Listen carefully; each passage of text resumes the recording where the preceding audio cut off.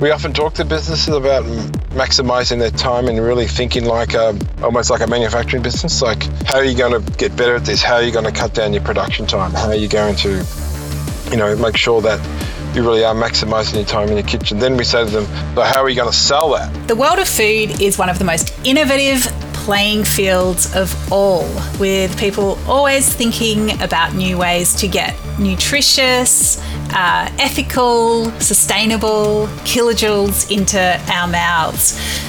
One of the people that's working in this space is Lou Zarro. Lou is the manager of the Food Incubator at the Melbourne Innovation Centre. Lou, welcome to Dirty Linen. Thank you, Danny. Pleasure to be here. It's great to chat to you. I know you always have a million things on the go. It's such interesting work that you do at the Innovation Centre. Give us a little rundown of what happens there. No problem. So I see our space very much as, if you like, a co-working space, but for budding food innovators, food startups, and just, hospitality pros who just want to really give full flight and fantasy to their side hustle. So we have created a space that is, for us, very much a kind of maker space, a co-working centre, but also a network. So a place where the little startup that has this fantastic idea in alternative protein, or in something like novel ingredient, can connect with us, get access to both the kit and the tools that they need to start trialing, piloting, making up some batches of their product, but also connecting to some really switched on food techs and even some tech companies that have joined our community. So we're both a food incubator and network centre. Hence the name Food Inc. is actually Food Incubator and Network Centre, which we thought was pretty bloody clever. But we're very much both a space for making, but a space for connecting too. And tell us about some of the interesting startups, people that are beavering away in there. So we've had a real the full sort of plethora of really interesting businesses come and join us. We've got everyone from, so we're based, we're embedded on the campus of Melbourne Polytechnic Preston, so we've taken on large space there. So we've been a real sort of go-to space for even just local food artisan producers. So we have, incredible business like two locals. One is an amazing chocolate maker called Loco for Coco, who is, when she's in the kitchen, it's always great fun because there's always some broken chocolate to go around.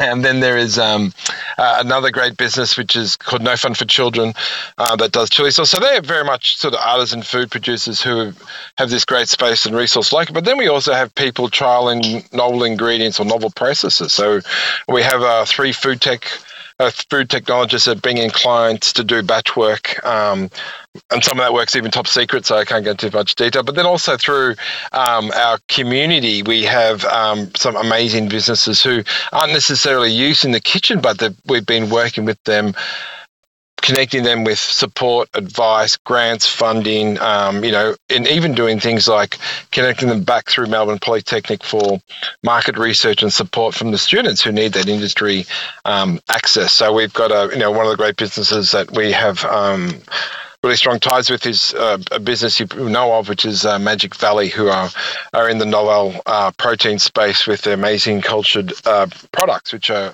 quite remarkable, and they're really going to be a world dominator, a world leader in this space, I think. It's so interesting because, as you've described, you've got these sort of artisans, perhaps sole operators who just need a space to, follow their food dream.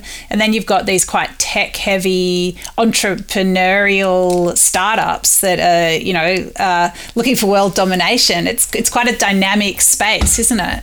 Very much so, and but I guess the point of communion between them is the fact that many of them are from Melbourne's north, and one of the stakeholders that got our project off the ground was the Melbourne's North Food Group. So they're a fantastic industry association led by the brilliant Margaret McClellan, who and that's started from a small grouping of businesses around Whittlesea, and Hume Council now have grown to over 200 members, and it really takes in some of the great and large businesses in Melbourne's North. That's the Murray Cheese and all sorts of huge businesses, Sea Lane, all these fantastic food services, food manufacturers, the Melbourne market as well. So we really do see ourselves as being an activator for both sort of the grassroots activity happening in Melbourne's North, but also the wonderful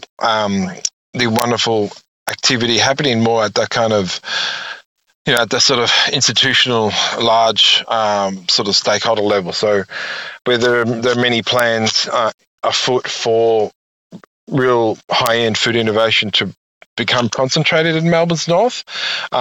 It's no secret that, there is, the Zarro, Latrobe, RMIT, and the Melbourne market, they're doing a mountain of work to really build the ecosystem of innovation in Melbourne's North. And you can see why, you've got such a legacy of amazing businesses located in that space, but then you've got all the infrastructure. You've got, the Melbourne Airport, you've got the Melbourne Market, of course, and then there's even things that, aren't lesser known of, like the major rail port that's going to be built, I think, out past Calcalo. So there's all this kind of really hard, heavy infrastructure that is plugging into sort of local, national, and global supply chains.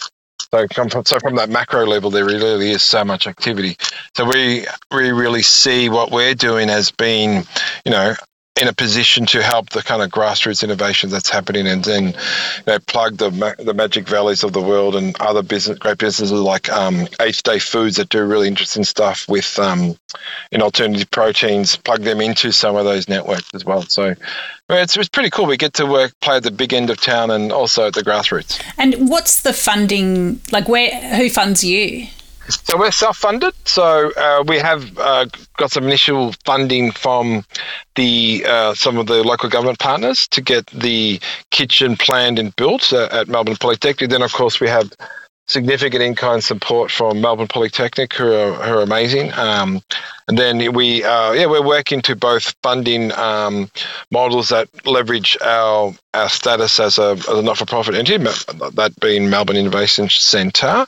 And also working on programming that where we can go with local government partners and say, look, here's a package of training and support to build startups. Here's how we can do it together. But we're also very keen on being reaching out to corporates and saying, from a corporate social responsibility perspective, we're in a fortunate position where we do have businesses that very much focus on a for impact model. So we, Meals with Impact are this amazing social enterprise that are getting a bit of buzz around the city for their amazing culturally sensitive food. They, they have some great corporate partners. So we're leveraging partnerships with entities like that to grow our business case. So you very much got a package of funding, fee for service stuff, grants and funding, and then the kitchen usage.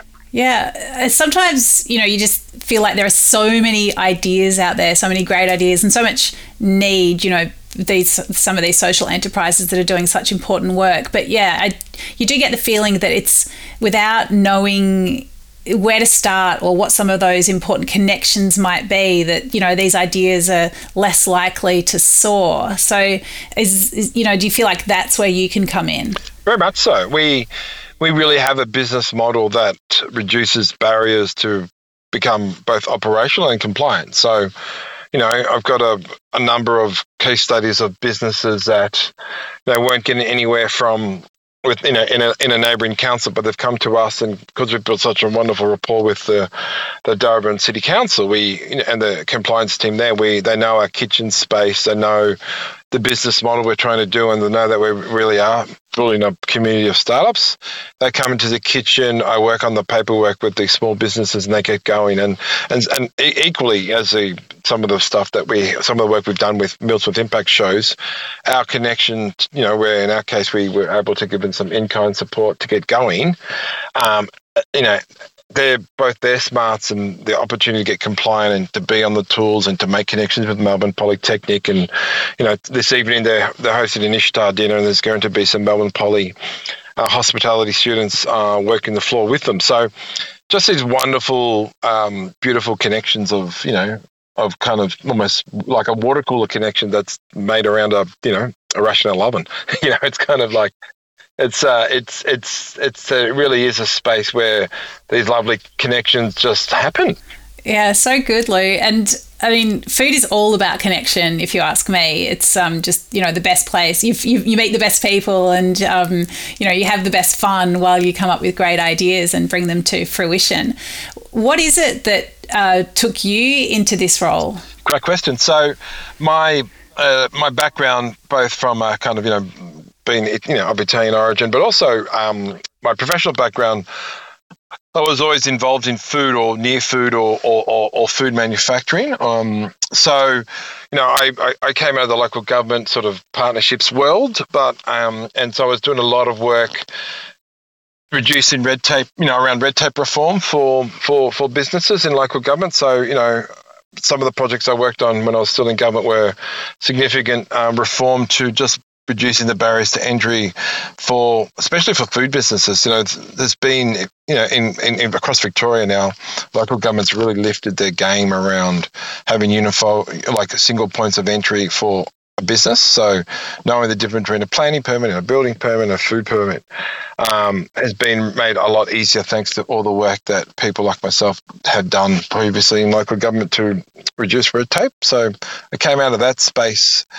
But I also have a family I come from a family that ran a fresh produce store at the Queen Victoria Market, actually, so for nearly 20 years. So, as a student, I was always helping the family business out, with the potato dirt under my fingernails. So really enjoying being around great food, hospitality businesses. So always had an eye on that space. And, before that as well, after uni, I was in the market research world and working, on food businesses or for food businesses for clients that were from the FMCG world. So always been around food and, just the traditions too are really strong. I mean, yesterday I was making passata with the family. So you can go figure how, all that traditions are absolutely, and absolutely front and center for me. And some of my best mates include, great producers like, James Mealy from the Meat Room out at East Kilmore East.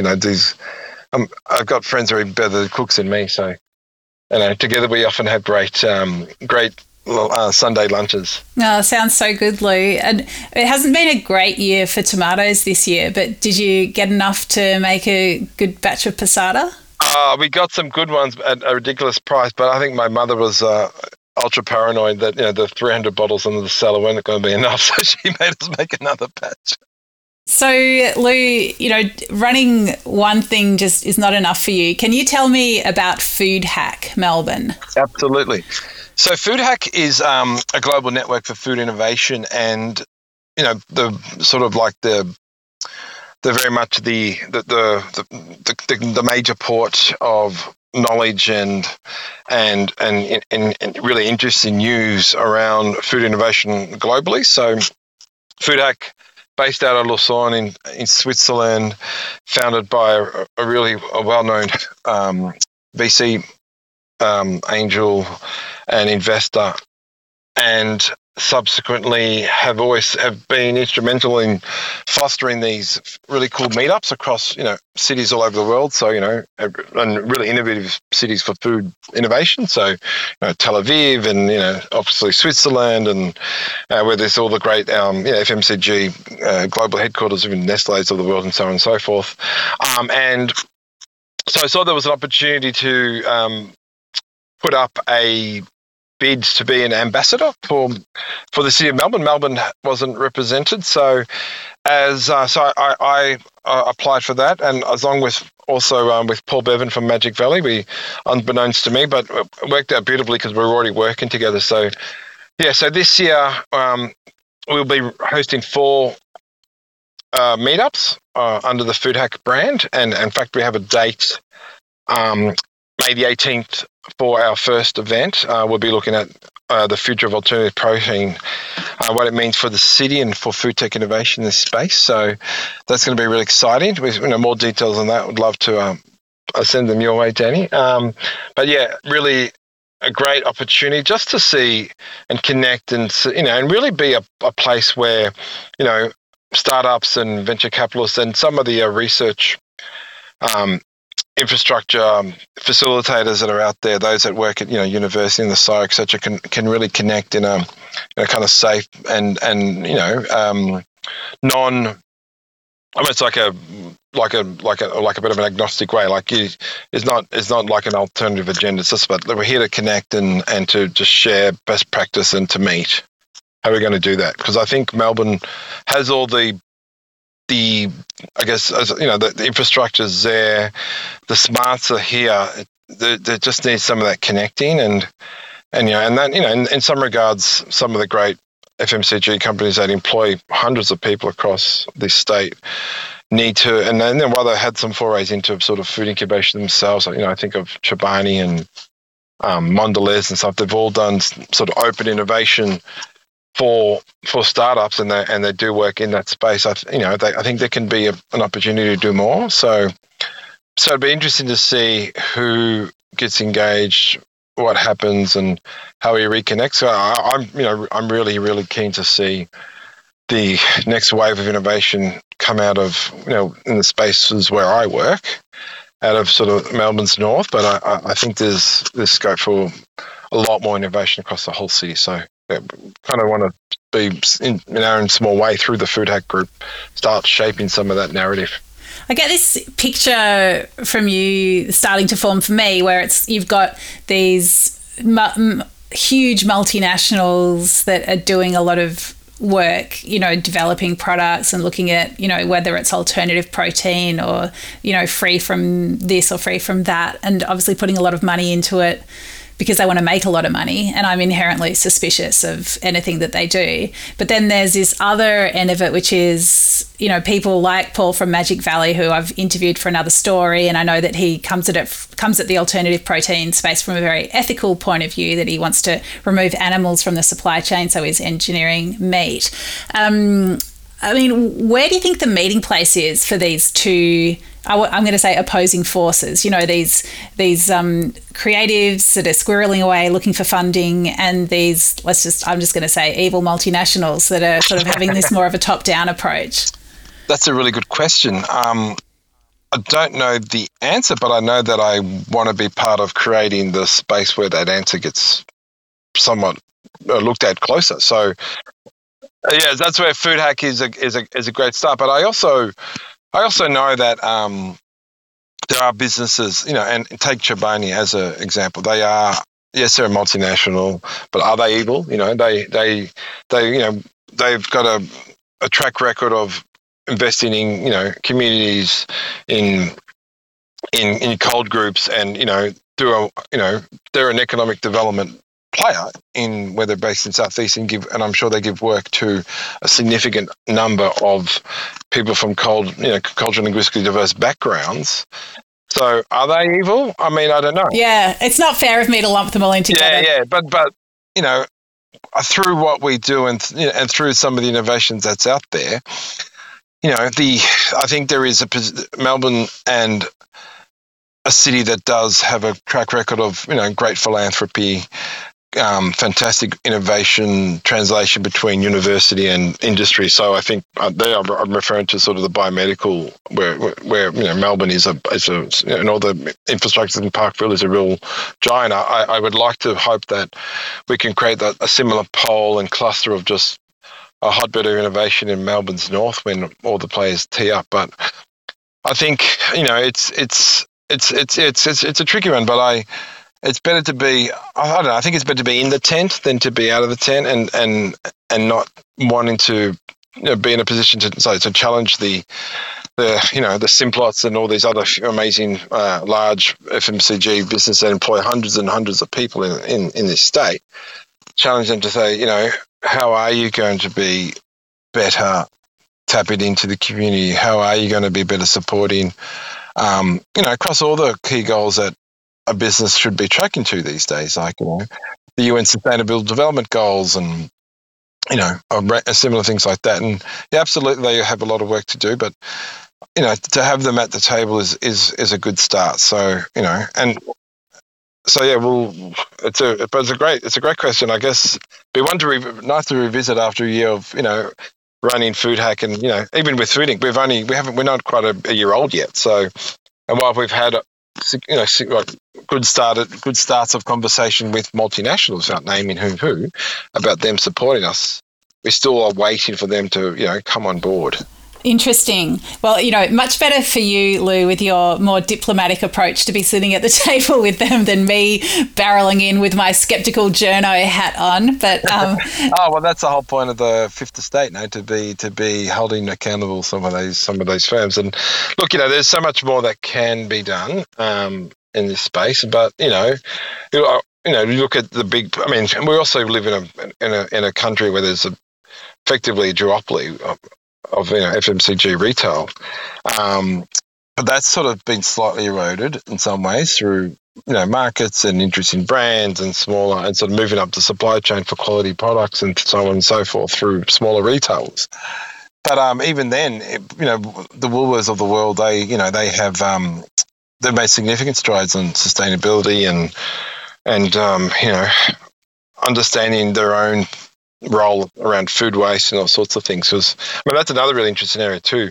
Food waste innovation is something that and there's some great players doing things in this space already. Seeing more of that would be, and being part of conversations around that would be amazing. And I lived in the Yarra Valley, worked in the Yarra Valley, and it's still the amount of waste that, for the big ticket items that come out of there, like cherries and strawberries, are just ridiculous. Yeah, absolutely. Certainly a lot of work to do in that space. So Lou, let's say I've got, I think it's a great idea. I want to have it incubated. I want to be part of this innovation hub. What would I do? Well, first step is to jump on our website, foodincubator.com.au, express your interests. It's big on the big blue express your interest button. That way we get all your central data and a bit about what you wanted to do, and then myself or someone from the team will follow up with you straight away, and just invite you to our space to have a bit, a first conversation around what do you want to do, where you're at, what support do you need.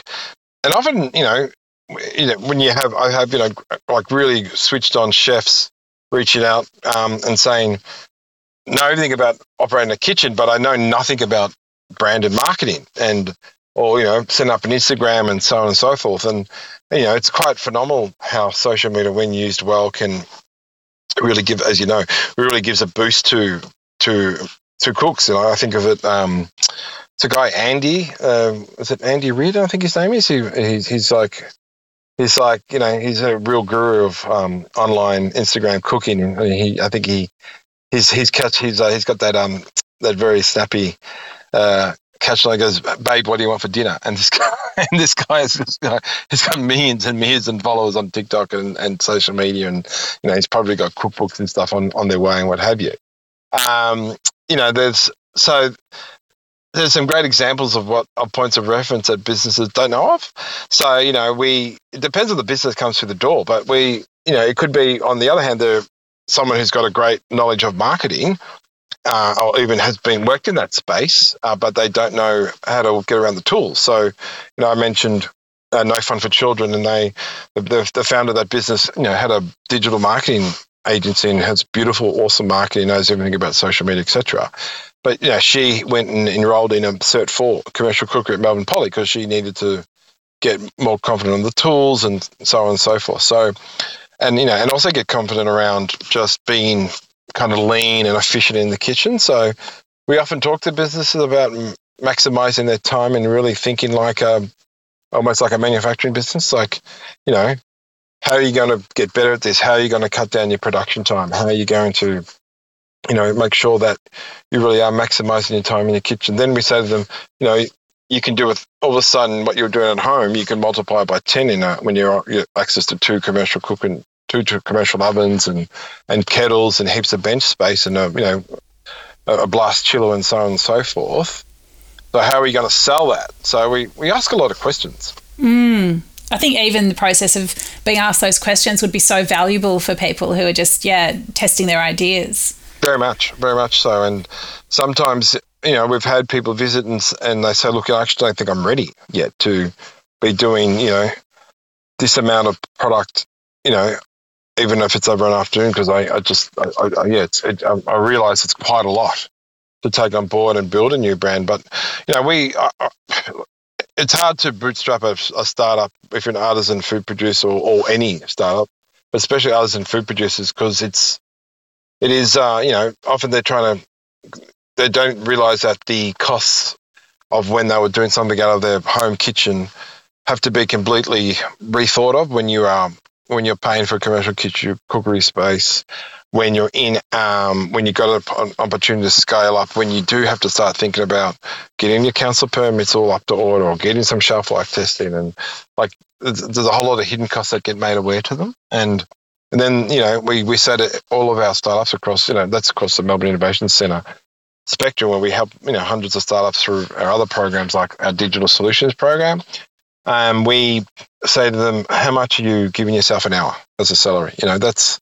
That's often a very simple question that startups don't factor into their sort of profit and loss. It's like, have you allocated at least $25 an hour, which is barely minimum wage, just over minimum wage, to yourself or your startup? Because that's something you need to start doing now. Yeah, absolutely. That is a great question. I'm well aware of the perils of not paying yourself when you do your own thing.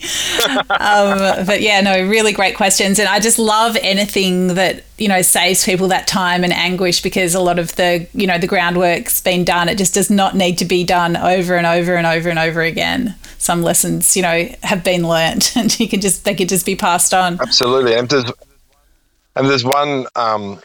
if there's one thing that we can do well through our shared kitchen space, is that we really are able to get businesses operational from a compliance perspective straight away. So, both the kitchen, the process to fill in the form and liaise with council, in our case, Darwin Council, it's proven to be really, really seamless. So that makes a world of difference for businesses who are kind of hesitant about starting out. So yeah, we've that's definitely a win from our regard in helping getting turnarounds and permits running in after only a few weeks. Yeah, so good, Lou. Love it. Saving people so much time and energy so they can get on with the important stuff of creating whatever it is that is burning within them.